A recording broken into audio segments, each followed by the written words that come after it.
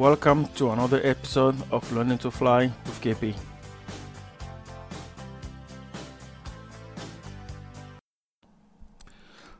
What is it like to fly in marginal VFR?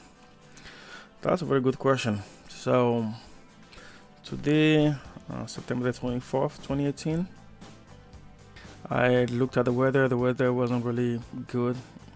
As I said in my past episode, these past 2 weeks have really been crazy. Low ceilings, like raining all day long for the past 2 weeks non-stop pretty much. So there was a slight break in the weather, looking at the meter at my local airfield.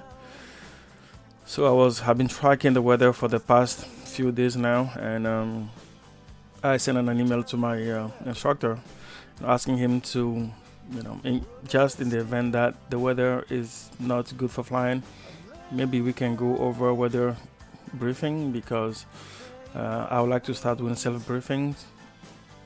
I'll do them right now, but I would like for him to show me his process, how he weather briefs and any tips that he might have for me. We met at the airfield and we checked the AWOS, and we had ceilings of 1500, visibility 3 statute miles, and he's like, well, enough for traffic patterns. So off we went. Pre-flight took me 25-30 minutes. That's about how long it takes when I take all my time, because I haven't flown in some times, and I would like for this plane to be neat, especially in these weather conditions. We took off as normal, went up 1,000 feet, and I can barely see anything. I am just 1,000 feet off the runway, let's say a mile away, and I cannot see the runway. I mean, I can maybe, on a scale from 0 to 100%, I'm probably seeing the runway, I want to say 20 to 25%. I mean, and we are almost hitting the cloud base. So the turbulence wasn't, the turbulence were not that bad. One other thing I got introduced to. So went around the pattern, landed, did the touch and go, took off again. And this time around, in a matter of, I want to say, 15 minutes or less, I could not see the runway. I mean, I could not see the runway, even being only a mile away and 1,000 feet up.